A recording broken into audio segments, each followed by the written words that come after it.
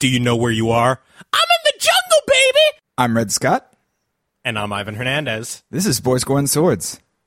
The third best The Young Pope podcast on the internet. That show looks fucking insane. I don't know what HBO's doing. Well, for the people who are not our Patreon supporters, which, by the way, we thank and make this podcast possible, patreon.com/boysgoreswords, we have decided to do a Westworld recap. We're taking a break from the book club. And for the next... fucking God, because let me tell you, I hate books, I hate reading, unless those books are written by me or my friends. Then they're great, but when they're not, eesh. I still like doing book club. A lot of people thought we both hate book club. A lot of people think we both have the same opinion on a lot of things that I'm just yes-anding while we're talking. A lot of people think that this is actually one person doing the voices of both Ivan and Red, and I'm not going to disabuse them of that notion. So we're going to recap. This podcast is going to drop on Saturday. You're going to be like, a new podcast on Saturday, and then Sunday you're going to be like, oh no, there's two. When am I going to catch up? And then the third one's going to drop on Monday, and you're just going to kill yourself. I get it. It's a lot of Westworld content in a short amount of time. Then we'll be caught up and dropping our normal Sunday night, Monday morning podcast with your Westworld content. We have recorded, I think it's 5 podcasts in the last 7 days. To the people who do give us dollars in return, you are cool. Everybody likes you. Men and or women think that you're sexually attractive, unless that's not a thing you want at all, in which case your asexuality is really a credit to you and us all. If you give us money, I guarantee you will get an inch on whatever piece of genitalia you want an inch on. I don't know if that's going to be 1 inch on that cock or if it's going to be 1 inch deeper on that pussy, but it's going to happen for you. All thanks to the Boys Gore Swords Patreon, which you can contribute to at patreon.com/BoysGore Swords. Just Boys Gore Swords. Yeah. Sometimes it's Boys Gore and Swords. No, don't put that in there. Boys Gore Swords. No, it's just Boys Gore Swords. And if this is your first time listening, well, you get a free one before that warning applies. So we've already covered the first one. This is season 1, episode 2, Chestnut. It aired October 9th, which is 13 days ago. Director is Dick J. Lewis, and written by Jonathan Nolan and Lisa Joy, the husband and wife creator of Westworld, this show that we are watching. Shall I do the previously on Westworld? Previously on Westworld. Do you know where you are? I'm in the jungle, baby! Wait, she's supposed to be in Jungle World. Have you ever questioned the nature of your reality or watched Inception? You and everyone you know could use better scripting. It's the code you added, the Kill All Humans code. That doesn't look like anything to me, a.k.a. that feeling when she asked, who's that girl on your timeline? These violent delights have violent ends is the worst Godiva slogan yet. What do you want? Endgame perps. Last question, Dolores. Would you ever hurt a living thing? No! Never! And that was previously on Westworld. Why didn't you tell me you could do an Axl Rose voice this whole time? This whole time! We're still learning things about each other. That needs to be in almost every podcast. That was such a good Axl Rose. This is truly the hallmark of a great relationship. Listen, if we knew everything about each other, how boring would this podcast be? We need to be uncovering those little gems every so often. You in the jungle, baby. All right. You're gonna die! Wake up, Dolores. So, it has this... Wake up, Dolores. Grab a brush and put a little makeup. Oh my God, that's a really good. That was a terrible surge, but that was an awful surge to joke. but it was a good reference. Wake up, Dolores. The same opening is in the first episode with Hemsworth the Elder, whose name I believe is Ashley Stubbs. I can't believe some of these names. Yeah, Ashley Stubbs talking to Ashley Stubbs, Lee Sizemore, William and Logan. Just the fact that a character's name Logan feels like a low-key X-Men reference that I'm not hip on. Hey, you didn't watch the trailer for Logan, a.k.a. Old Wolverine? No. Why would I do that? The Marvel movies keep tricking me. I'll probably end up seeing another one. Honestly, the first Wolverine movie was the worst movie ever made. The second Wolverine movie was okay. Wrong. No, I'm definitely right there. Wrong. No. So she's asked if she remembers. She gets out of bed, then walks to her farm. The first time I watched this, I had forgotten that this same scene bookends the whole episode because it completely cuts to a different storyline with more context. We have, AKA Liam McPoyle, White Knight. yes. Well, I love that Jimmy Simpson is in this so fucking much because all I think is Liam McPoyle. That's how ingrained that character is in my psyche as far as this actor. And I've seen him in other stuff. This man works. He's in other stuff. He's in a ton of stuff. Yeah. Oh, yeah. So, but all I think is fucking Liam McPoyle drinking a big old glass of milk. So Jimmy Simpson as William wakes up on a train with Logan, Ben Barnes, across from him. And so there's an attractive waitress. He's like clearly groggy, and he's like, oh, attractive women. And then Logan sees him sort of groggily leering at her. Says, where we're going, she's a 2. And then, so this episode was released 2 days after the Trump grab her by the pussy tape. That is beautiful. And timing. it is a perfect example of how you handle somebody like Trump saying like, hey, let's objectify women. He just responds, you're being an asshole. He says like, hey, let's go have some fun. And he responds back like, you're being a dick. Like he doesn't give into it. He's just like, you're a terrible person. And that's all you had to do, Billy Bush. That's what Billy Bush. And then throwing him off the train. I never get these friendships where it's like one guy is a real nice guy and the other guy's a huge piece of shit. But on the same hand, I don't understand male friendships anyway. Male friendships are, like, they're not that hard. Like, once I've hung out with somebody for, like, 10 or 11 years and we've never disagreed once, like, usually by that point, like, we're pretty close. We're halfway there. Yeah, I know. We're not. I'm just saying, you can ask Chad. We met when we were 17, and now he is my only male friend. First of all, that hurts a little bit. Second of all, I was talking to somebody, and I was like, yeah, I don't have any male friends except for Red and OJ, and that's it. Yeah. We're definitely male friends. To the extent that you're allowed to call it... We have to call it a male friendship? It is a male friendship. That's different from the standard baseline societal friendship, which involves women. This is a special third category of friendship that science is yet to even endorse. I don't understand those guys who are like, yeah, men and women can't ever be friends, ever, when it's like, homie, I can only be friends with women. They're so nice! And generally, there's very little sexual tension. If at all.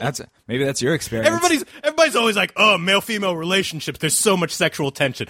If there isn't sexual tension at the start, which results in immediately us fucking, then we're going to be great friends. Nah, maybe that's your experience. I have to walk around with a fucking water bottle with ice in it to spray these hoes down. And by hoes, they're talking about stray cats, right? Yes. You keep spraying those cats that keep coming after you. All right, so we got William and Logan, male friends, which their relationship once I have to say this to you, dear listener. Listening to our podcast is a great idea because it gives me a reason to watch these sober, which I would never do otherwise. Because it's the perfect like late night. I come home Sunday, like I have a drink and watch, but there's so many details you have to catch. So if you're like me, this is a great time to pick up on things. So I'm pretty sure this is. So we know a couple things between William and Logan. So I believe that William is engaged to Logan's sister. Huh. Did they... They didn't say... No, so maybe not engaged. Maybe just in a relationship with. But like the first thing, because it's a high dime world, I'm like, this is the kind of lame thing you'd get pulled into on a bachelor party. So I had that in my head when they were going... I thought that they were work friends. So I believe they also work together. Oh, okay. Work in the same industry. So the line that I didn't catch because they were brand new characters and I wasn't sure how long they were sticking around is when Logan is walking off with a man and a woman. Where they show in the show. By the way, he is so the evil bisexual trope. It's crazy that nobody was like, are we sure that we should make him an evil bisexual? Well, I mean, I feel like Kevin Spacey made it cool again with House of Cards. That was, or his own personal lifestyle. That was the only show honestly, where I think you can take the buy out of that. Yes. Oh, definitely. But that was the only show where people were watching like, dude, look at this fucking evil bisexual. It's the best. Relationship goals. So as he's walking off, he's literally, and William is acting very prudish. He says, he's like, you think your sister, he says, my sister rode her share of cowboys when she came to the park. Like, he's literally trying to be like, your girlfriend fucked some cowboys. Oh, I didn't parse that as that. I thought it was just, his sister came here separately and not, him fucking being in a relationship with that sister. I might be being informed by the third episode as well, where they make it more explicit that William is dating Logan's sister. Oh, okay. So, I didn't catch and that. that maybe that makes sense now, but I'm pretty sure that's what's happening at this point. All right. Also, by the way, go ahead. Go ahead. No, go ahead. I love when she was like, do you have any pre-existing conditions? Do you have any mental illnesses? Because that's also the questionnaire they give you when you buy an Oculus Rift. I'm sure it is. I bet it is. I didn't put this together, but go with me here. If they cast, like when you cast somebody for a movie, you generally have a more attractive version of them. Mm-hmm. If they cast one of Trump's kids in a movie, it would be Logan. He would absolutely be the actually attractive version of a Trump kid. By the way, did you see that photo of the fucking really vampire-looking Trump kid at the In-N-Out where he is drinking lemonade out of the free water cup? If that doesn't tell you every single fucking thing you need to know about these assholes, then nothing will tell it to you. He walks in and he bites off the bottom of the cup with a Bible verse and swallows it. So William is approached. Go ahead. Oh, no. Please, sir. William is approached by a woman. As a male friend, I would like you to go ahead. Thank you, fellow male friend. May we be forever allies to each other. Williams is approached by a woman in a white dress. I asked him about the health information. I thought you couldn't get hurt here. Only the right amount. Deciding what you do is half the fun. So we're getting the whole description that this is a video game and you can do video game things if you want. I thought you couldn't get hurt here. We're not exactly sure on the rules either. They're really not. Because there is... a lot of shit starts to kind of fall apart as far as the rules of the guns go when you get to the third episode. So we have seen to the end of the third episode as you are listening to this. I think I am going to assume that everybody who is catching up on this has heard to the end of the third episode. I won't do any major spoilers, but there's some minor theories that were contradicted by the third episode that I will not go into as deeply because of that, and some other stuff that was informed by that you might not have caught the first time through that's worth mentioning. I'm going to assume you've seen through the end of the third. If you want to be fresh as snow when you see that third episode and you haven't yet, you can feel free to pause it now and watch. Why aren't you watching that while you listen to a podcast about it? Because you're driving? Not a good enough excuse. You've got the HBO app on your phone. It could be happening in your car right now. Look, if you've got a Tesla, you can just use that feature where it replaces your entire windshield with the screen of whatever app you're using. If you get into an accident and people see that you're watching Westworld, no court could convict you. Exactly, because you can just shoot the judge because he's a robot. Yeah. So he walks into a room, and what we find out to be a host says, everything here is bespoke.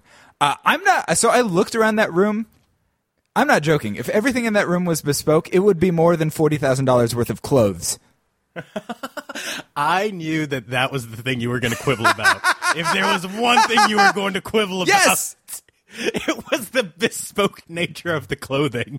I was like, because at first I was looking at it, I was like, well, maybe it's like stuff that can be repurposed, or it's like panels that they can assemble into bespoke. I was like, no, it's pre-made bespoke clothing. I was like, that is a huge waste of resources and money.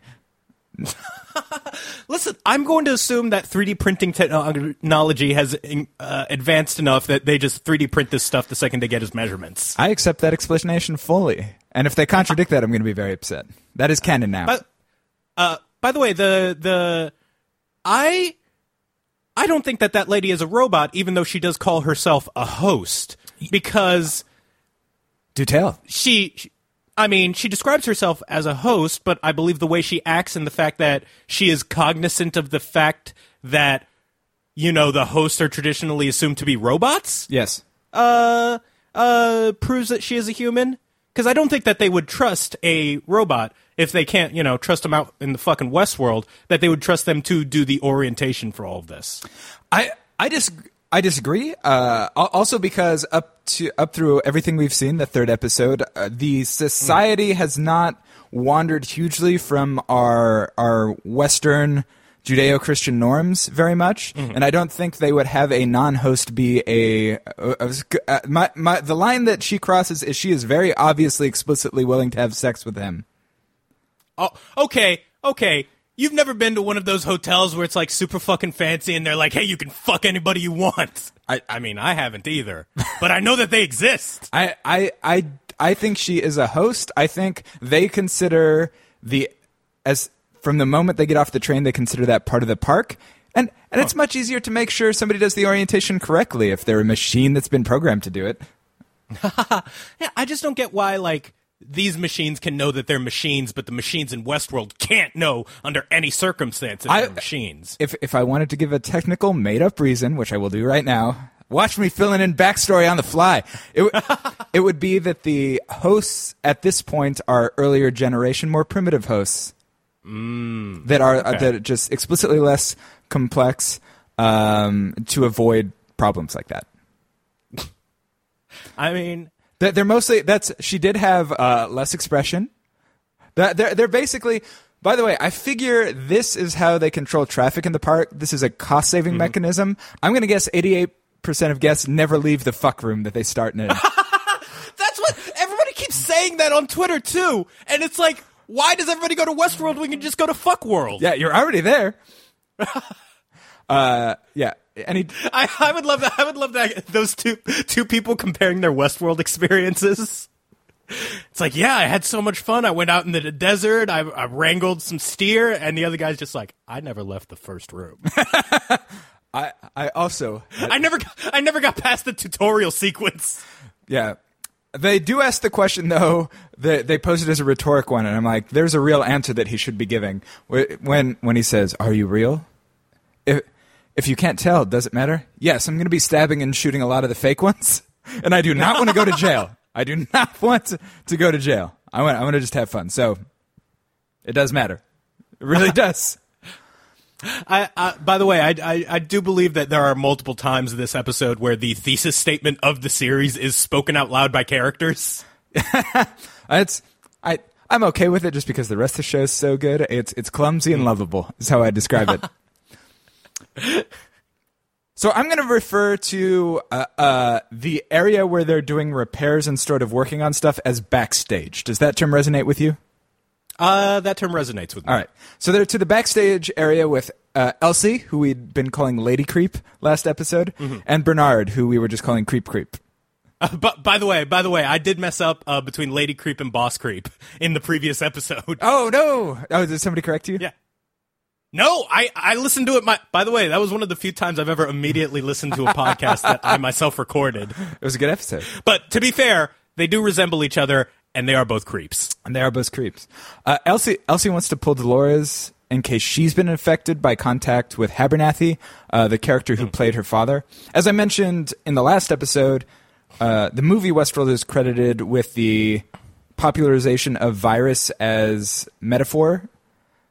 So there's a little bit of that still spread through where they're like, there's no way it could spread between these hosts. And they're like, but, we live in a world where that actually happens all the time. So he's less blown away by this concept. By the way, do we know if there's ever like going to be a break in weeks between these episodes of Westworld? Because I do think that at this point, if we're going to go full Westworld podcast, we should probably watch the movie. We will watch the movie at some point. I've also spoken to, so weirdly, Will Scoville is a big fan. Will Scoville is not only, he's a huge fan, like he didn't just like this movie, he watched it a lot as a child. And also, as much as I've been reading about this, I managed to not notice that they'd made one of the, like, all-time terrible sequels. They made a sequel to the movie. Future World. There's Future World, which he has also watched many times. And if you try and talk to him about the show, it's very frustrating because he'll be like, yeah, they did that in the movie. Or no, they didn't do that in the movie. So we need to just bring him on and verify and just check all of the things, whether they did or didn't happen in the movie. I will give you, when we were talking about basement level 83 with the sort of mall-like area in the first episode, the giant globe that is at the bottom of this stairwell says Davos on it, which was the name of the parent company in the movie. Oh, okay. Huh. So there you go. Wow, I guess this really is an adaptation of the Michael Crichton film Westworld. Apparently. I mean, they do credit him with every episode. So, cut to... so Elsie wants to pull Dolores, and they cut to Dolores remembering everyone dead on the main street in town. And weirdly, a direwolf is running through that scene.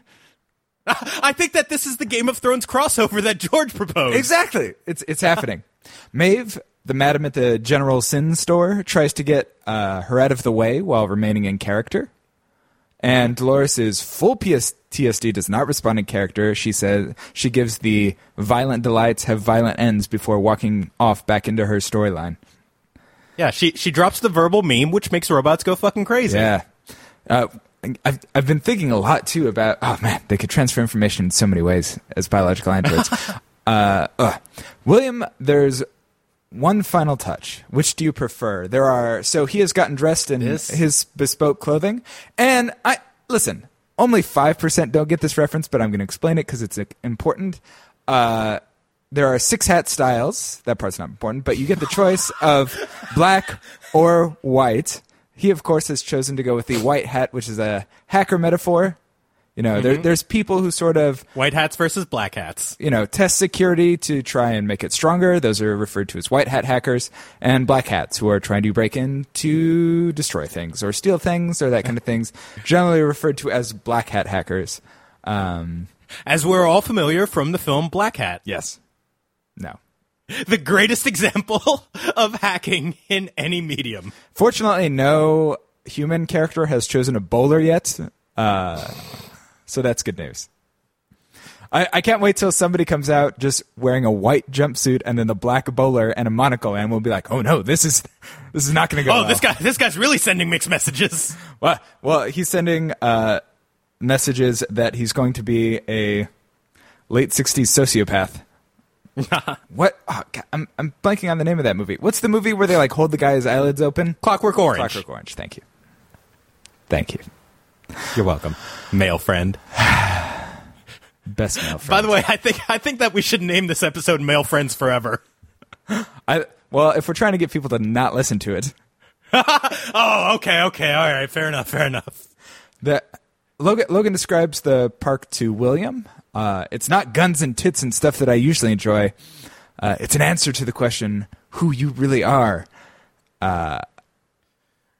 Honestly, when he said this, I was like, look, if everybody doesn't know their D&D character alignment by the age of 25, then you're just fucked. Yeah, it's too late to be figuring that out. Yeah, by the way, chaotic good. I'm just law-abiding good, normal good. Lawful good. You're lawful good. Lame. That's one of the alignments. Lame good. You fucking asshole. It's like, oh, I'm going to be a paladin. I'm a fucking ranger, baby. So we go into the park, and there's a scene where a man is being hung by a posse, which just seems cool that they're like hanging somebody when nobody's there to witness it. Like, I feel like they should have proximity sensors, and then when people roll up, then it becomes a little different. Oh, so one thing, there was a theory that a lot of people really enjoyed, including myself for the second episode, that William might be actually back in time 30 years and might actually be the Man in Black. Mm-hmm. Yeah. Oh, that falls apart, though. But that falls apart. So yeah, that bummed me out. There was the Arnold is the Man in Black theory. That also doesn't hold up. Why not? Let's wait till we introduce Arnold in the next episode. Fair enough. We'll be able to talk about that in episode 3, which we record tomorrow because we're recording 9 podcasts in 8 days. Goddamn, we're heroes. Give us money. A weird massacre scene which makes no sense because he's invulnerable and there are no consequences. I now that I know that fucking they haven't actually settled on what the rules for guns are, I'm actually okay with them not having shown that scene because of how awkward it would have played out. Yeah, agreed. Also, so one thing we've shown the Man in Black getting shot and just not reacting at all, but we're also shown in a little bit later scene, William getting shot and sort of reacting like he was hit by a paintball. Yeah. Yeah, so there is not any sort of, unified field theory of guns in fucking Westworld. Yeah, I think, again, getting ahead of ourselves, but I question whether or not the Arthur thing holds up. I might have some twists on that. All right. So maybe he's going to have some, maybe his hesitance is in his view he has to deal with some real shitty QuickTime events to make this happen. That'd be great if he had, if Westworld is essentially the world's biggest Telltale game. Yes. That explains why it's constantly glitching out. Yeah. Yeah, that's the whole plot. This is basically Telltale in 3D. It really is. He tosses. By the way, I can't wait. I can't wait until they make the Telltale Westworld game and time folds in on itself. Yes. Oh, it's going to happen. Well, I mean, they've already introduced the Wu-Tang Clan into Luke Cage, which, by the way, causes so many continuity errors, which are in the show. At one point, somebody uses John Blaze, which is a slang term derived from one of Method Man's nicknames, because it's also the name of Ghost Rider, Johnny Blaze.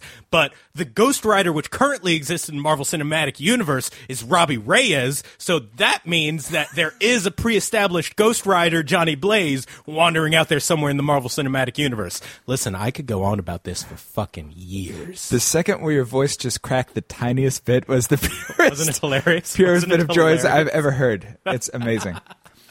Lawrence does the standard Westworld introduction to a friend. He tosses him another friend's scalp. Like, see, we have mutual friends. We have so much in common. Hey, have you ever met this guy? Womp. Did you ever notice he had a maze on the inside of his skin on his skull? And so he drags him along behind him, which is very reminiscent of many scenes, but in our context, the Game of Thrones scene where the wine merchant tries to poison Khaleesi in season 1 or 2, and he gets dragged behind the wagon. But this guy, we don't see his big old dong just hanging out and slapping around. By the way, I really hope that the culmination of Ed Harris's subplot is that the endgame content was in him all along. Oh, no. You say that as a joke, but that just feels like one thing that might accidentally be true in a way that we're not anticipating. Hilarious would it be if he gets to the maze and it's just an NPC going, "Congratulations, the DLC was in you all along." As long as you give me $3.99. Maeve is doing her seduce a newcomer monologue, which is an arc in this episode. But by the way, you skipped over it. Go. Radiohead on the player piano. Radiohead on the player piano. One of my... No surprises. Very good piano. I think the best... Like, the Painted Black one was fun. This is my favorite where I'm just like, hey, stop talking. I'm trying to listen to that. Oh, no, and there's more coming. Oh, yeah. Agreed. Yeah. Jonathan Nolan apparently told... and it's the guy who does the music is also Ramin Djawadi. Yeah. From Game of Thrones. Going back to that for a second, I feel like we need a new theme for that episode, but it's not as catchy as all as the Game of Thrones. I know. Theme. How do we do the? How am I supposed to acapella this Westworld thing? Here. Sing a Westworld thing real quick. Shorter than 10 seconds. Oh fuck! Shorter than 10 seconds. Fuck! I can't because I forgot exactly how it goes because I haven't seen it fucking 18 times. Then make one up. Next episode. Wait, you're gonna drop this episode tonight, right? Yeah. All right. Let me try. Westworld, it's a Westworld. We're going out to the Westworld. James Marsden dies. There we go. I think if I might extend that in the episode 3. That'd be, you know what? Every episode I'm going to tack more and more onto my Westworld theme song until by the end of the season we have a full theme. Next time I'm going to have you do it live. We're going to start the episode differently. All right. I'm going to be ready for that time. All right. So, by the way, the guy Tandy Newton is trying to fuck looks exactly like Asian Colin Hanks. So he does, but also, so Tandy Newton is Maeve, correct? Yeah. Oh, and fucking finally getting a good showcase for her talents. because she is doing great work this episode. She does great work. Every fucking thing. By the way, I looked up Thandie Newton's IMDb because I was like, I want to watch her in some really good movies that she's the star of. Homeboy, it's hard to find movies that Thandie Newton is directly the star of. Well, women have it tough in this fucking business. But also, I mean, listen, I'm not saying women do have it tough in that business. I'm not saying you're wrong. I'm also not going to project onto Thandie Newton's career when people like Jeff Goldblum also exist, who's just like, I don't want that much work. Are you kidding me? He works all the time. No, my point is, but he's never a main character. He's always really? You've never seen The Fly? You've never seen Earth Girls Are Easy? Fine. Since I've been 7.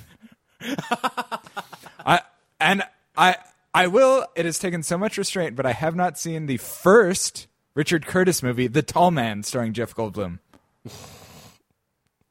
Which everybody agrees is a very mediocre first effort. Fair enough. Have you? By the way, did you see Independence Day 2? No, why is everybody tweeting about that? Because it just came out on video. Oh. Which, by the way, happened very quickly. That movie did not do well remotely. I mean, the first movie didn't even age well. Why would the second one be good? He literally, like, when he pulls the like alien out of the ship and punches it, it looks like he's punching a rubber Muppet. Because he is. Yeah. That is a rubber Muppet. By the way, if you can't get Will Smith for your shitty sequel, don't even bother. Yeah. And like there's a scene where their airfield is air bombed, and if you watch that scene, they didn't even, I don't know if they probably didn't have the CGI technology, so they don't actually blow anything up. And so if you watch that scene closely, there are like fireballs going up, but nothing on the ground that's like heavy, like a plane or a truck, is moving. Yeah. Like there's just fireballs going up clearly in front of them. You don't see anything like buckle or get hit. None of their like F-16s are damaged at all. They're fine. You can just hop in those and fly away. It's one of the worst, most obvious special effects scenes I've ever seen. Those fucking guys with the worst directors. I rewatched 2012 the other day just because it was on and I hate myself.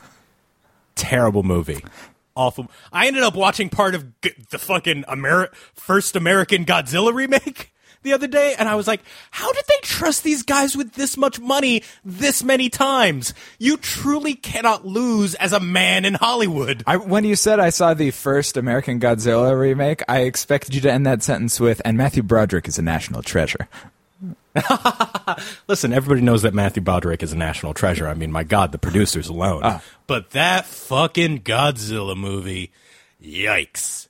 And I thought yikes when I saw it in theaters as a child, but yikes. I'm just mad they made the true Godzilla remake Pacific Rim. Listen, that fucking that Gareth Edwards Godzilla was not bad at all. No. All right. So we have this repeating arc of Maeve doing her seduce a newcomer monologue. He seems very overwhelmed, and at the point in her monologue to the guests, she starts remembering getting scalped, which throws her off feeling sexy. Like, you know how it is when you're like trying to seduce someone and they seem into it, but then you remember you were scalped in a past life, and it's really hard to like maintain your flow. When is Loveline going to address that? Come on, Dr. Drew. Oh man, Dr. Drew and Adam Carolla, they just need to get off the radio at this point. Oh, I mean, Adam Carolla's been off the radio and on podcasting for fucking years now, but Dr. Drew is definitely taking a shit turn. So we cut to Maeve backstage. Her pupillary response is good. Smile is good. I'd fuck her. What's the problem? Are those the only two things people are looking at? It's like, if a woman, this is Westworld. If a woman's pupillary response and her smile is good, like, what else do you need? By the way, this was the point where I was like, damn, this really is a video game studio. Yeah, they give zero fucks. They double her aggressiveness, which seems like a bad and rash response to anything. Yeah. Oh, yeah. It's like, yeah, the problem was that the robots aren't aggressive enough. Ugh. We cut to Bernard plus Ford. By the way, this scene where I was like, why are these lights blinking? What is the problem with the electrical grid in this place? That's a good point. I kind of had noticed this. Yeah. I wonder if they're going to imply. No, yeah, that's weird. That's weird. I don't like it. Yeah, exactly. It was just a thing to creep people out as they were watching the weird robots get made. It didn't serve any actual purpose, and it actually takes away from the show if you think about it more than 5 seconds. I will say they've done something genius, which is put some obvious things that you're going to misinterpret incorrectly in the first episode, so that when you see them corrected in the second and third episode, you give them more of a benefit of the doubt going forward because you don't want to look like an idiot. Oh no, this is definitely one of those shows where I was like, I'm not gonna get, they're not gonna lost me on this one. Man, people keep telling me The Leftovers is great, and I just don't believe them. Why would I watch that fucking stupid show? I kind of enjoyed watching like half of the first season, and then I was like, he doesn't know where he's going, and I fucking bailed on it. And everybody's like, the second season's amazing. Here's the thing about me and Damon Lindelof. Never again. That man has tricked me directly so many fucking times. Prometheus alone. My God. But also his... But did you know that Damon Lindelof wrote an Ultimate Wolverine versus Hulk miniseries where there was, I believe, a 4-year delay between issues? Of course I knew that. I know everything about the Marvel Universe. I just like bringing that up. So Bernard plus Ford. I don't know if what's the term for the Da Vinci? Like, is it a Vitruvian man? It's Vitruvian man. Vitruvian man. By the way, I keep meaning to bring this up because I think it's one of the few things that is in our Venn diagram of interest. Mm-hmm. Did you know that Kurt Schilling had a terrible failed RPG? Yes, I did know he had a terrible failed RPG. Why haven't we talked about Kingdom of Amalur Reckoning? Well, I knew it existed, but I haven't played it. It's just one of those things you see a terrible car accident on the side of the highway, and some people just like want to stop, like ask the cops what's happening, like really stare at it for a while. And I just looked over and was like, ugh. And I tried to get out of the lane and like drive by it faster. So I haven't gotten that in depth on it. I mean, nobody did. That's why it failed and took the studio down with it. I just like that Kurt Schilling. No, he is being such an asshole, and how is everybody not just going, your video game failed? Yeah. Your video game failed, Kurt Schilling. Why are you trying to be a person now? Well, I mean, there's a great history of people writing video games that shouldn't and getting on with their lives. Douglas Adams is among them. Oh, you didn't like the Starship Titanic game? Nobody liked that game. I can't... Yeah. So I don't know if the Vitruvian Man machines are CGI or practical, but they look really good. I really like the effect of them like spitting around. I don't know why they're doing it. They need to be milked, apparently, but it's a cool effect. And Bernard... Oh my God! What if this is the same liquid as the Milk Boy was drinking? Yeah, there you go. Bernard suggests it might be sabotage. Ford puts him off that scent, probably because he's doing it on purpose. Yeah. There's so much going on with Ford that I'm going to completely assume that Robot Uprising is his doing. Yeah. There is no way that you can fucking infer anything else from this. William and Logan enter the town. William bumps... Oh, by the way, I really love when he was like, people shouldn't be diddling with the robots when people are diddling with those robots constantly. William bumps into a host and apologizes. Logan says, "Are you kidding? Go fuck yourself." Logan is really trying... I feel like William thought he was entering a role-playing server, and Logan thought this was strict PvP, and they haven't figured that out yet. They haven't figured out a way to have fun with each other. Oh no, he is completely just trying to break the systems. Yeah, it's William. Logan thinks it's a PvP and P&V server. Logan is going to try to kite an end boss into town to see what happens. I would love that. That'd be amazing. He kites the Indian chief into town, and they just start scalping guests. Maybe that's how it'll start. Dolores is packing up her horse and freezes. We then cut to backstage. Her in a room with Bernard having a conversation. "You haven't told anyone about our little talks," which she is not. It steps her into analysis. "Has anyone updated your core heuristics?" She says no, but apparently there's a vocal command that erases your track, so I wouldn't trust that. Yeah, it's like, listen, you're going to trust a robot to tell you it hasn't been fucked with? When there's a command that you can use that says, hey, don't tell anybody that you've been fucked with. Here's how you get around that. Has anybody told you to use the command that has told you not to be fucked with? It's depending on how they implemented it, what letter. It could be in firmware. We don't know. I can't wait until they do the teardown of the Westworld robots. It's kind of the early ones interesting are hinted at in the next episode. So we get a good view of the early ones. Yeah. And those are robots. That was one of the most disappointing things to me because that suggests that we're along the same evolutionary path and that they are, technically speaking, robots. Robots. They're all robots. These scenes with Dolores are great. She gets in some great lines. Have I done something wrong? No. Have you done something wrong? Whoa, she knows. I can't wait until she starts fucking shooting people. That is going to be some good Evan Rachel Wood acting. There's so many good scenes backstage where you can feel them like pushing against the firmament of their reality, and soon enough, one of them is just going to punch through. Mm-hmm.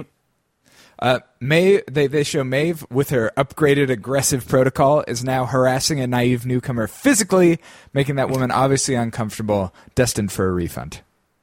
Oh yeah, and this is definitely the video game version of aggressive sex worker. For sure. Yeah. Maeve has a conversation with Clementine. Mm-hmm. The weirdest thing about this interaction is that Clementine is yawning. Like, I feel like if you were having a world of adventure, like the one thing you wouldn't do is just have random characters yawning in the background like they're bored with it. No, that's actually something I love. Anytime you're playing a video game and you like put the controller down and after a few seconds the character starts to become bored with himself. Yeah. I love that. Okay, fair enough. She's yawning. It's not part of the storyline. They have the line, I told you, never open your mouth that wide unless someone's paying you. Which is very clever. Indeed. We find out that they can do on-the-fly character adjustments from the command center. Right. Yeah, they can. So the people who are backstage looking around, they can just like upload a new change, switch rolls out.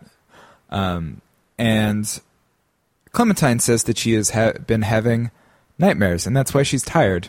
And Maeve gives her the advice to count backwards from 3, and then you'll just wake up. Which. Oof. So, right, as you were mentioning, Hemsworth the Elder, a.k.a. Ashley Stubbs, puts Clementine into Maeve's role. Maeve's been demoted. It's like, only one strike in this world. Mm-hmm.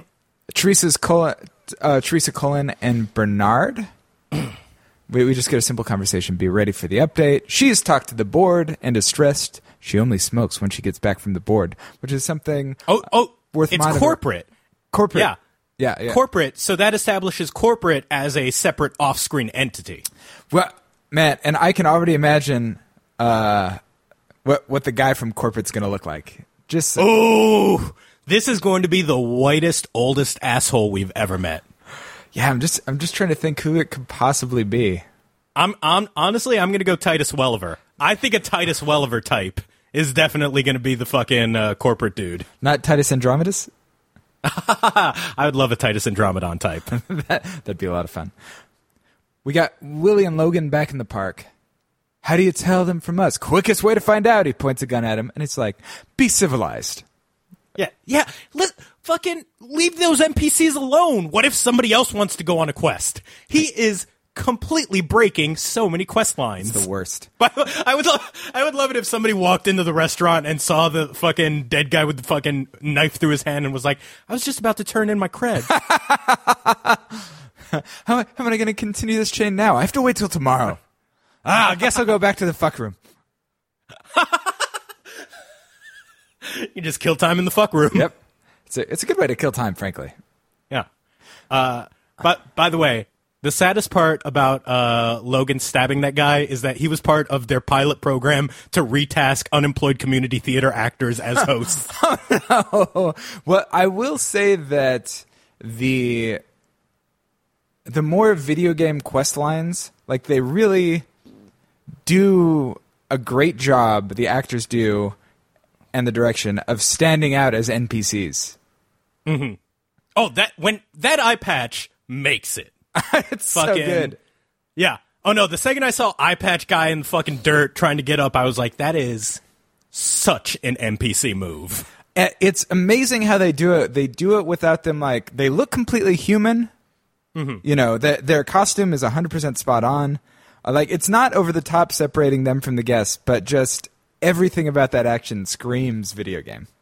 Oh, no, and one of the things I really love is when they do, like, the quest givers who are, like, saying things out loud and not speaking directly to the player, but being loud enough that the player can hear them. Yeah. Yeah. I love that. That's always one of my favorite MMO NPC moves. So he stabs that guy in the hand, and then they walk away. He's like, I don't want to eat anyway. I worked up another appetite. And then William does the most beta thing I've ever seen in my life, which is to wait in the waiting room while Logan's fucking like plethora of hookers at this establishment. Oh, yeah, and let me tell you, he goes... I believe he went to the evil bisexual room. Yes, he went to the evil bisexual room, and he was getting all his fluids changed.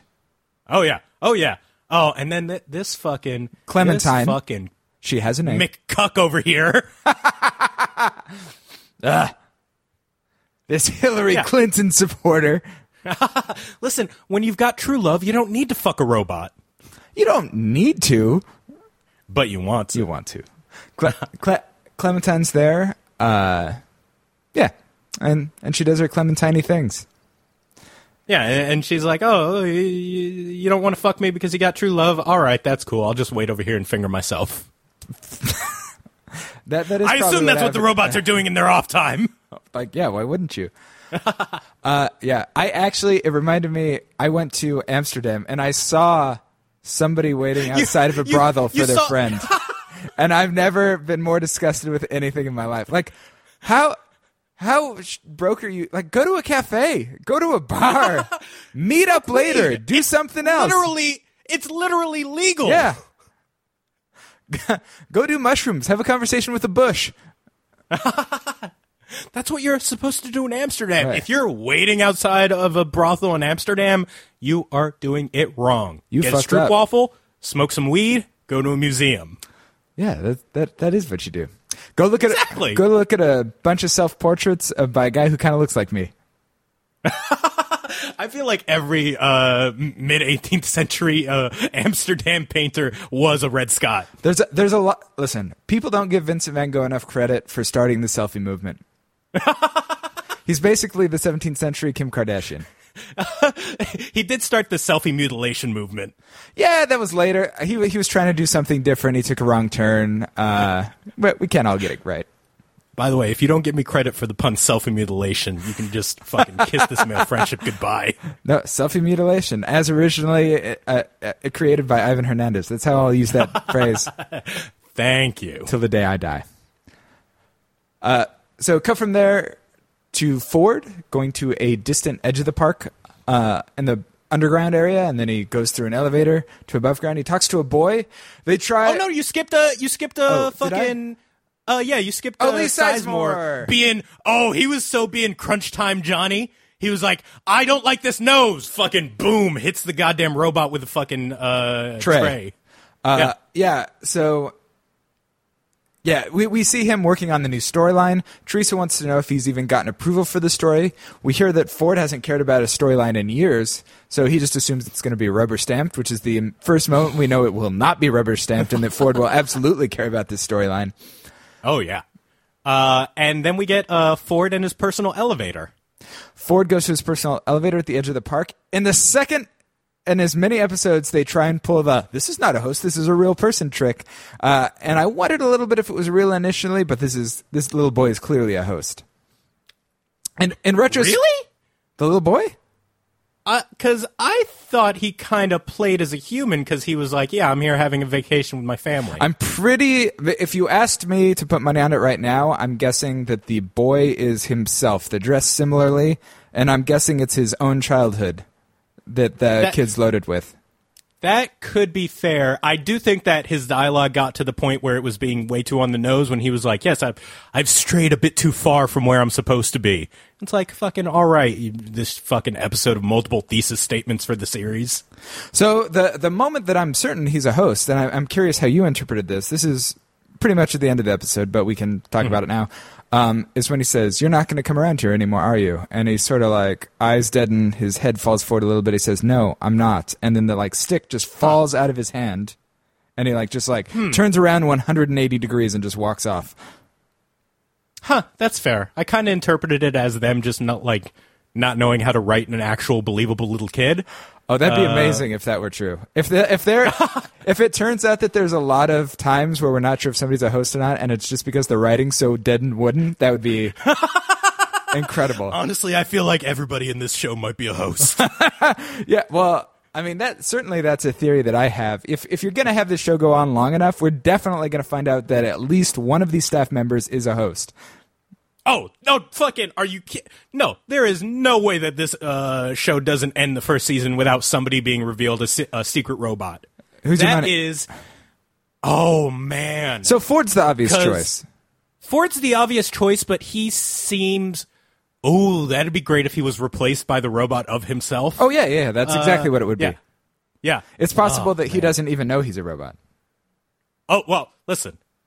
From all of the robot subplots we've ever seen in fiction... The robot never knows it's a robot. No, it does not. No.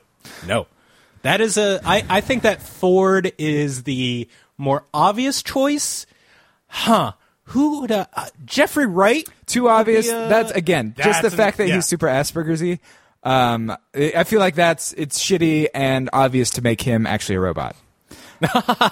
I mean, listen, if we're going to go just by people acting Asperger, I think I might be podcasting with a robot right now. Well, I'm not a robot. Did you not watch the video that I posted to our Patreon feed where I... Honestly, looking at your cold, dead eyes, I was like, I can only watch like a minute of this. They're beautiful blue eyes. The last thing I say in that video is, I am not a robot.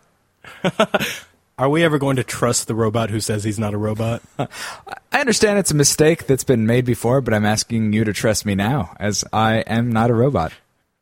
That's exactly what a robot would say! You have to understand, I'm going to have to cut you open first. No, I'm a robot. I like science fiction. I love American NFL games, just like every red-blooded American non-robot. That is definitely what a robot would say. I'm just saying that my interest in sports is not a cover. It's a genuine interest that a robot would not have. So I feel like this season is going to end with me finding out you're a robot. Well, if it does, it'll be the best season of podcasting ever. It really will be. It turns out you've just been talking to Siri this whole time. Oh, no. No wonder you were telling me all of those useful facts and booking appointments for me. Lee Sizemore dislikes the design of the host, hits him with it. So we have Ford to the edge of the park. Lawrence and the Man in Black. We cut back to this storyline, which, if you may have seen online, the cantina scene with the sort of church in the background of Spanish design is a set... It's Arrested Development! It was also used in Arrested Development. So there is a picture you can find online that has the same set from the same angle that has the stair car on it. What do they call that? I forget. It's the stair car. They call it the stair car. Yeah. Which is amazing. And I'm not going to lie, it pulls me out of that scene every time. I hope they don't use the cantina ever now again. That you know, now that you know, you can't unsee it. But that is hilarious. The bartender comes out. I really like the bartender comes out excited to see Lawrence, but then his face just falls, as you would expect it to when you see a murderous god is loading a gun at your friend. Oh, and listen, I would have been scared just when he gave me the horns. Yeah. That's not how... Is that a way to order 2 shots? Does that work? I don't know. I have no idea what he was trying to do with that. I don't know if he was trying to be like, hey, I'm the devil, or he was trying to order 2 drinks. Wait, Steph, if somebody throws you the horns, if anybody here has worked bartender, would you give them shots or would you shoot them? That's my question. Which of those two? Shots or shoot. Yeah. Shots or shoot. Actually, I think that'd be a good title for the episode. Shots or shoot. Shots or shoot would be great. So the bullets still occupy too much of my time. They look like real bullets, but they don't affect him at all. He doesn't even bounce like William does when he gets shot. Just very, Very concerning. He calmly reloads his revolver because nobody else can touch him. And you got anything to tell me, Lawrence? And he says no. Trying to move the story along, he shoots his bartender friend. And he still doesn't give any information up. Cut to backstage. Ashley Stubbs is asked if they should slow down the Man in Black. He responds, that gentleman gets whatever he wants. And what does... Yeah, so we know... I have two questions. We know that he's a VIP. Well, I have two questions. One, what does slowing him down even look like in a world where he's invulnerable? And two... Yeah, that... And two, you give that... Is he stating... what the line is ambiguous when he says, that gentleman gets whatever he wants. Well, I copied that word for word. So that quote could mean, oh, he is a VIP. You give that gentleman whatever he wants. Or it could be interpreted as, that gentleman takes whatever he wants. So I'm going to interpret it as the first one.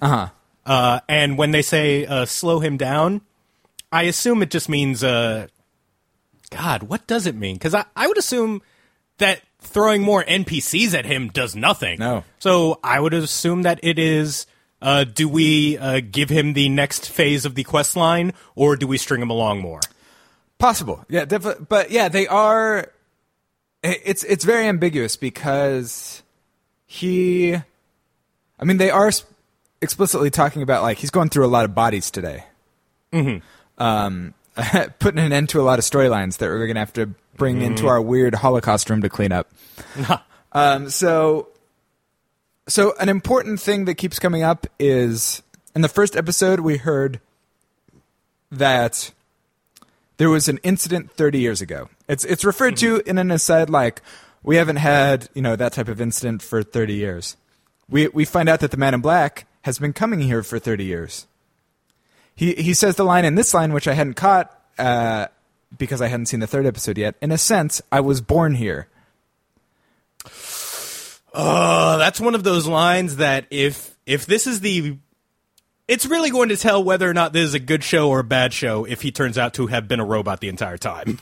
Well, I have theories about that. We will get into it tomorrow. So that's something, that is a line you should be aware of because there are definite huge hints going through the first 3 episodes about who this character is. You're going to hear more of them. That's one you need to be aware of. That 30 years ago he was introduced to the park one way or another, and in a sense he was born here seems meaningful.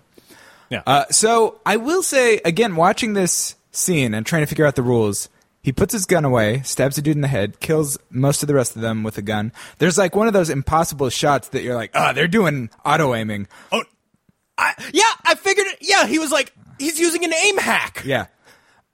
And then I don't know enough about guns to know why cocking his gun weirdly let him shoot through a wall.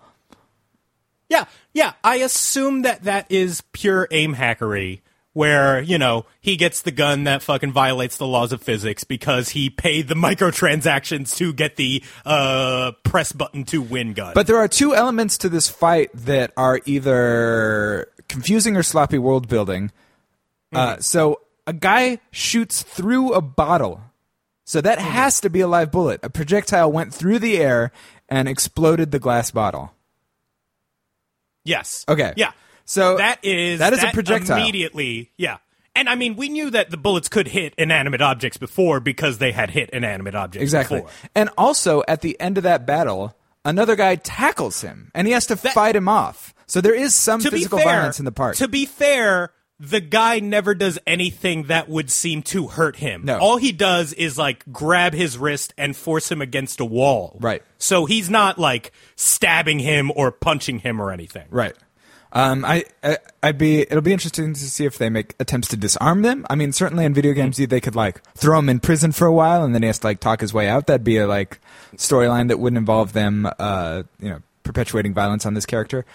But so yeah, the world's rules seem very confusing. I'm also more and more convinced that this one character specifically has some sort of God mode access that other characters do not.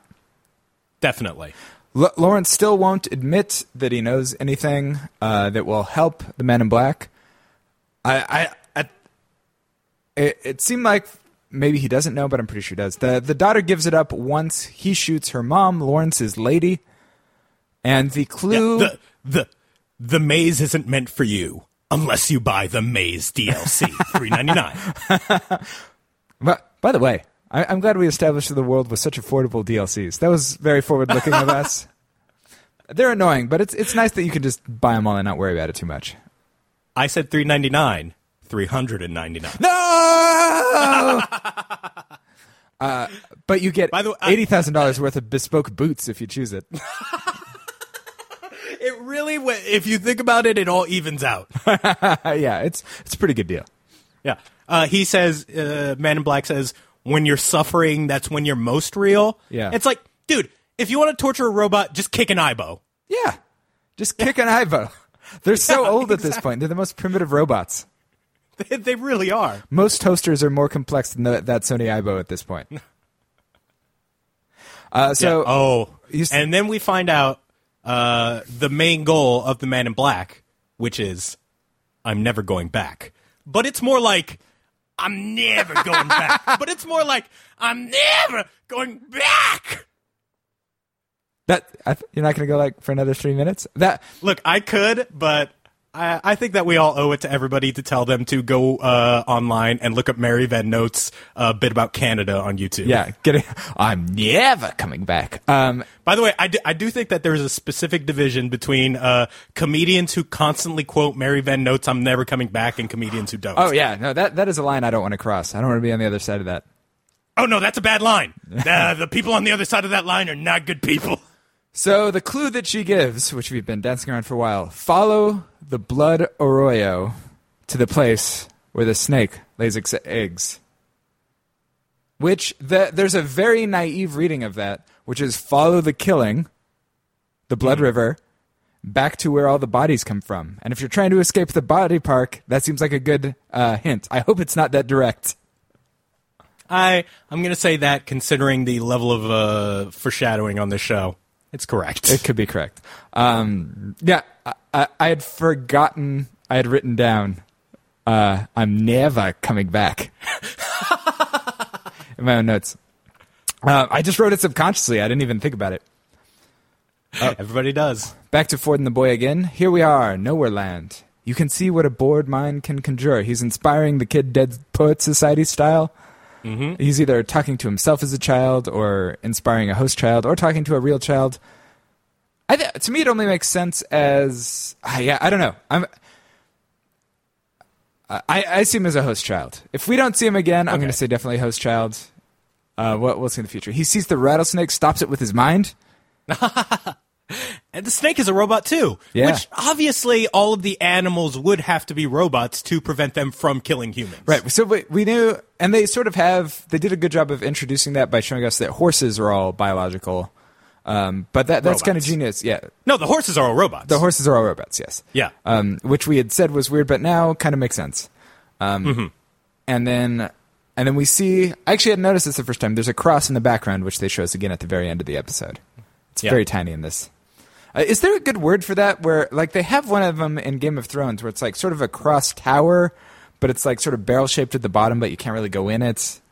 Yeah, I don't know what the technical term for those things would be. If you know what it is, hit us up on Twitter at Borscore Swords. Let us know what the church thing is.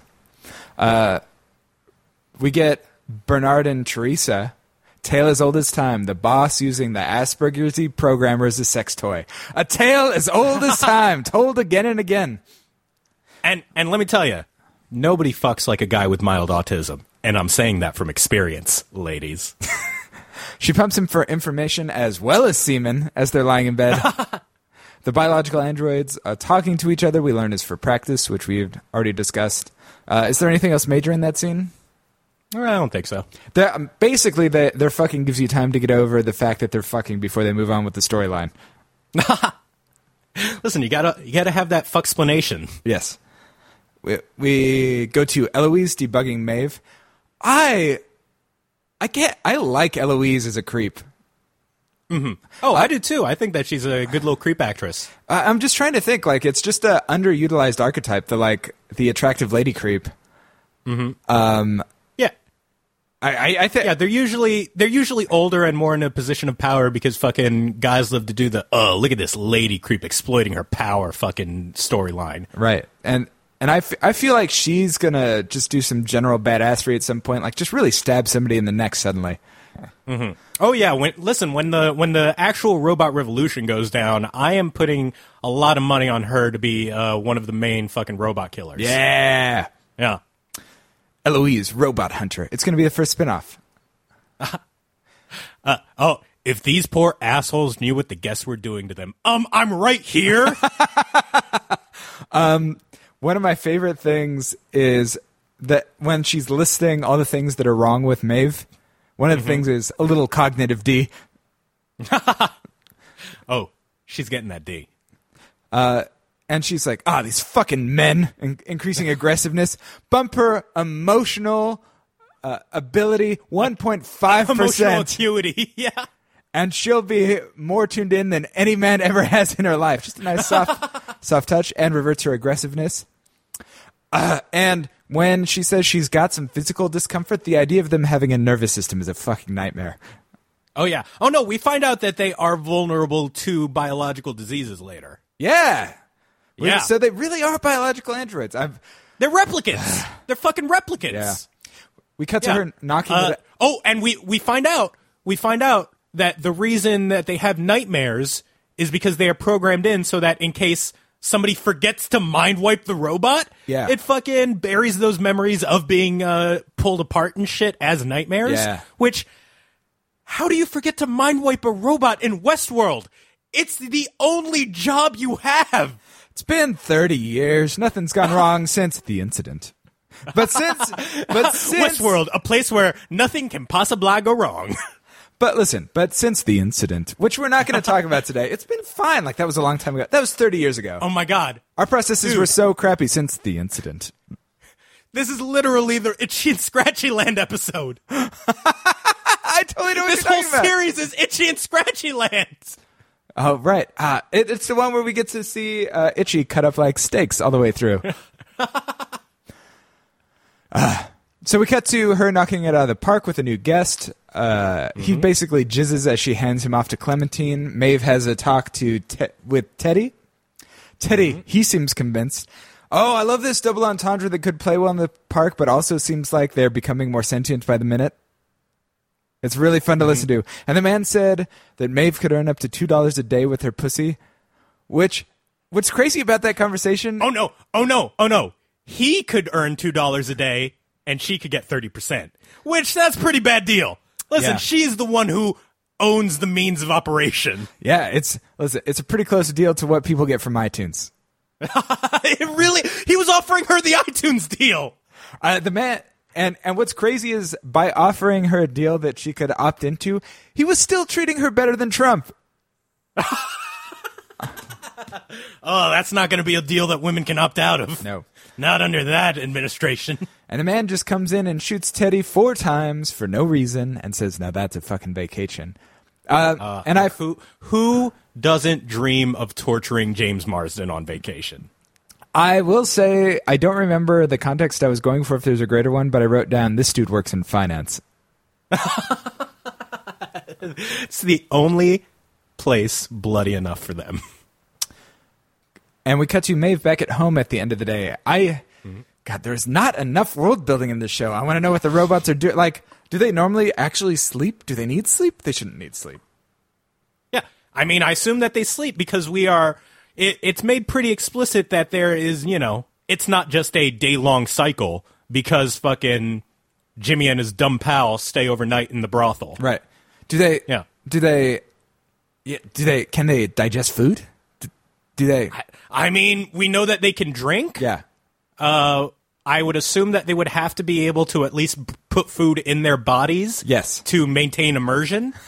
I would love at some point if somebody doing a repair just like reached in, pulled out a full muffin and started eating it, like one of the repair. Honestly, I just feel really bad for the guy whose job it is to clean the cum out of the robots. Yeah, that's a rough job. Maeve back at home flashes back to her daughter in a dream, and then is getting scalped by some Native Americans in a pulpy 19th century storyline. I feel like it's weird because like I feel the need to like explain, like, I understand the storyline is problematic as fuck, but it's being presented as problematic as fun. It's being presented as a pulpy, insensitive, dollar book, 5-cent book that they would have had about cowboys and Indians that obviously would not be made today. Except in Red Dead Redemption. I was literally about to say, which, by the way, I feel like Westworld is what made Rockstar be like, all right, we got to fucking give these people the sequel already. Yeah. And then we see the Man in Black coming after her with a big fuck off, this is a knife style knife. Oof, yeah. And, like, it's just what... This is why you don't give robots fake robot kids. Yeah. If you just completely cut the robots off from being able to form emotional attachments, none of this would be a problem. One thing I always fight with, like, even I'm watching that scene, and as human beings we're watching, like, no, not with the kid, like, that's terrible. But it's also, they're biological androids, and I just don't believe that they would have been constructed so perfectly that they have an intact biological imperative, that when they have the nightmare back to protecting their child, that it has some extra special meaning. Like, that's another small android that's the same age as she is. Here's the thing. You have to protect your children. This is one of those stupid fucking shows where it's like, oh, no, kids are the most important thing in the fucking world, which, we'll get into that in episode 3, but it's like, another dead kid storyline? Yeah, all people who are showrunners are old enough and rich enough that they can afford kids to be raised by their nanny, but they think their novel coming up with like, oh, let's talk about how special being a dad is. And you're like, that's every goddamn storyline.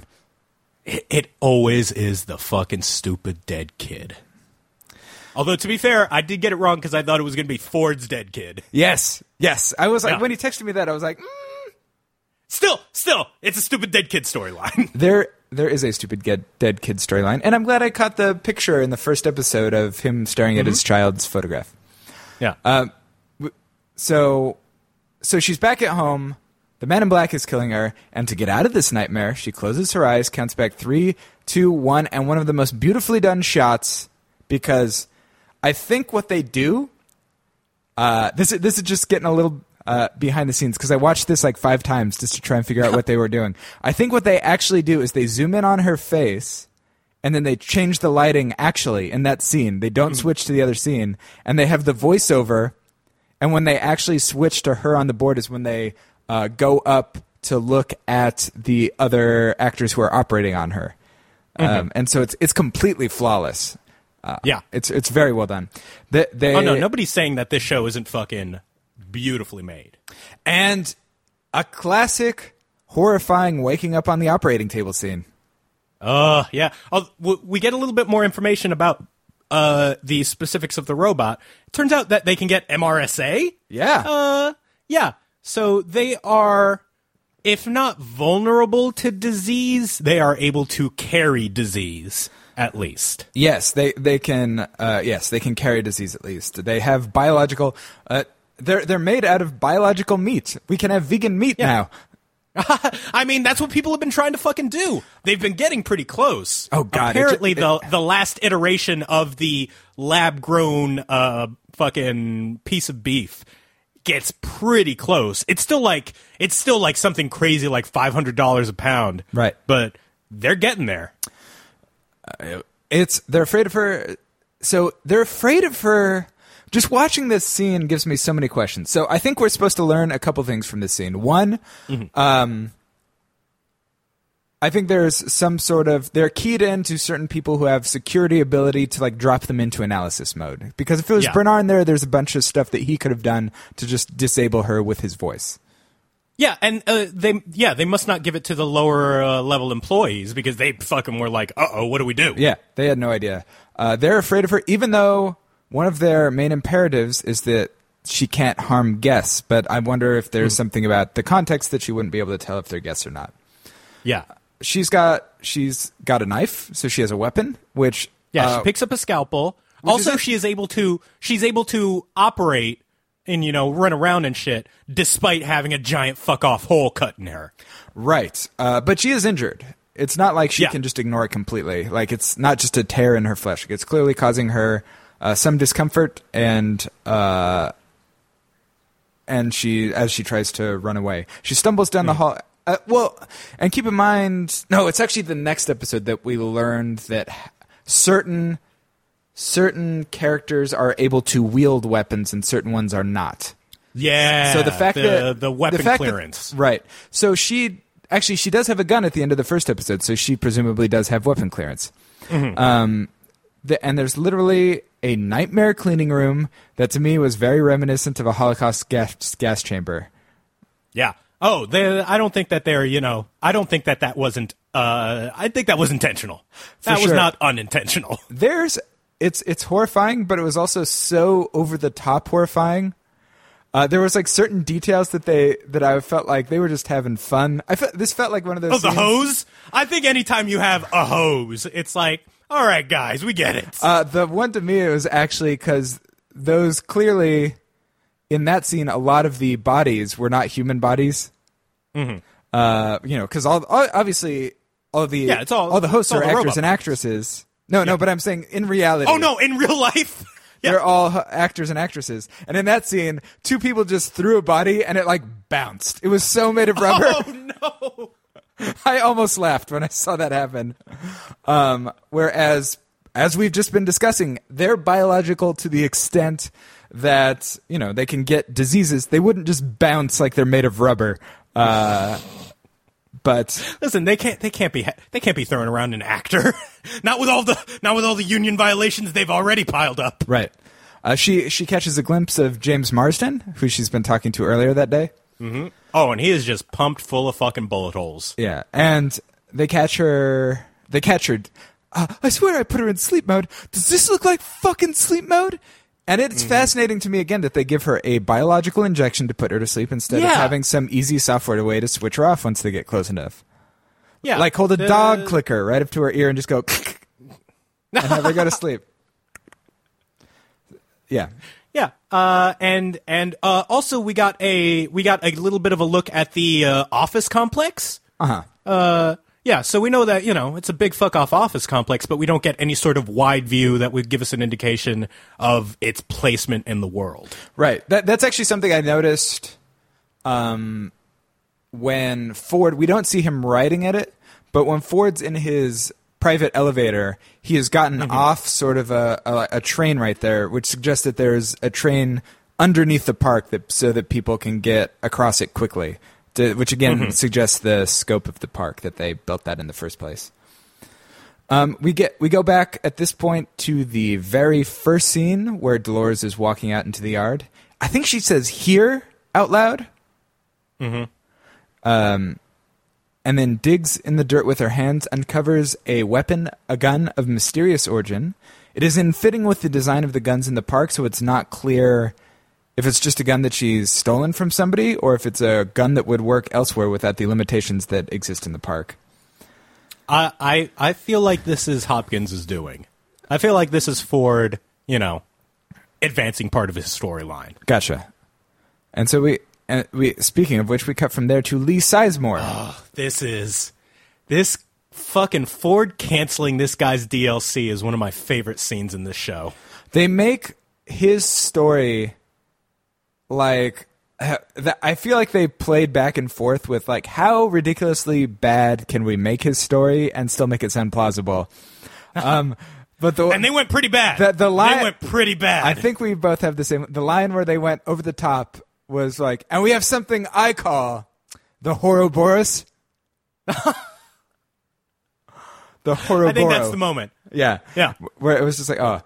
Because there's some of it that's just very cliche and in line with some of the other stuff. Besting fearsome brave, seducing nubile maidens. That you're like, well, that's not that great. Getting to know what they're most interested in themselves. And it's like, is this a Freshman 101 essay? This really is Game Design 101. And it's not called Red Dead Redemption. It's called Odyssey on Red River. The most generic possible DLC name. Ford's reaction? No. I love that so much. I just love Sizemore's face just falling, and he's as fucking Ford game-splains how the world works to him. Yeah.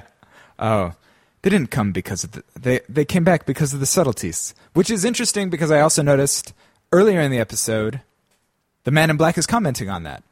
He's saying like, I love all the details in the game. Like, I didn't even know you had a family. I know which way your dick hangs. I know which song you whistle when you're pissing. The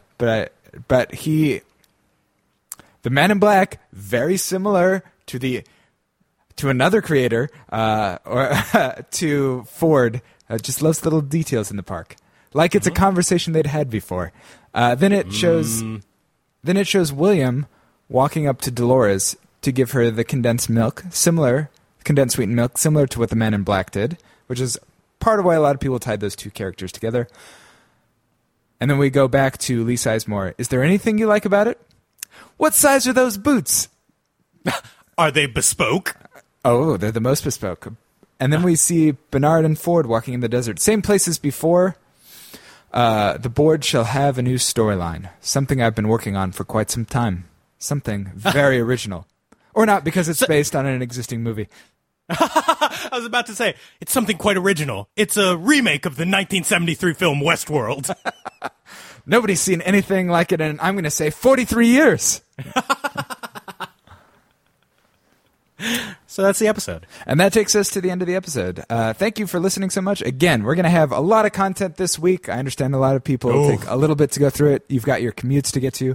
But, listen, get caught up. We are switching to Westworld.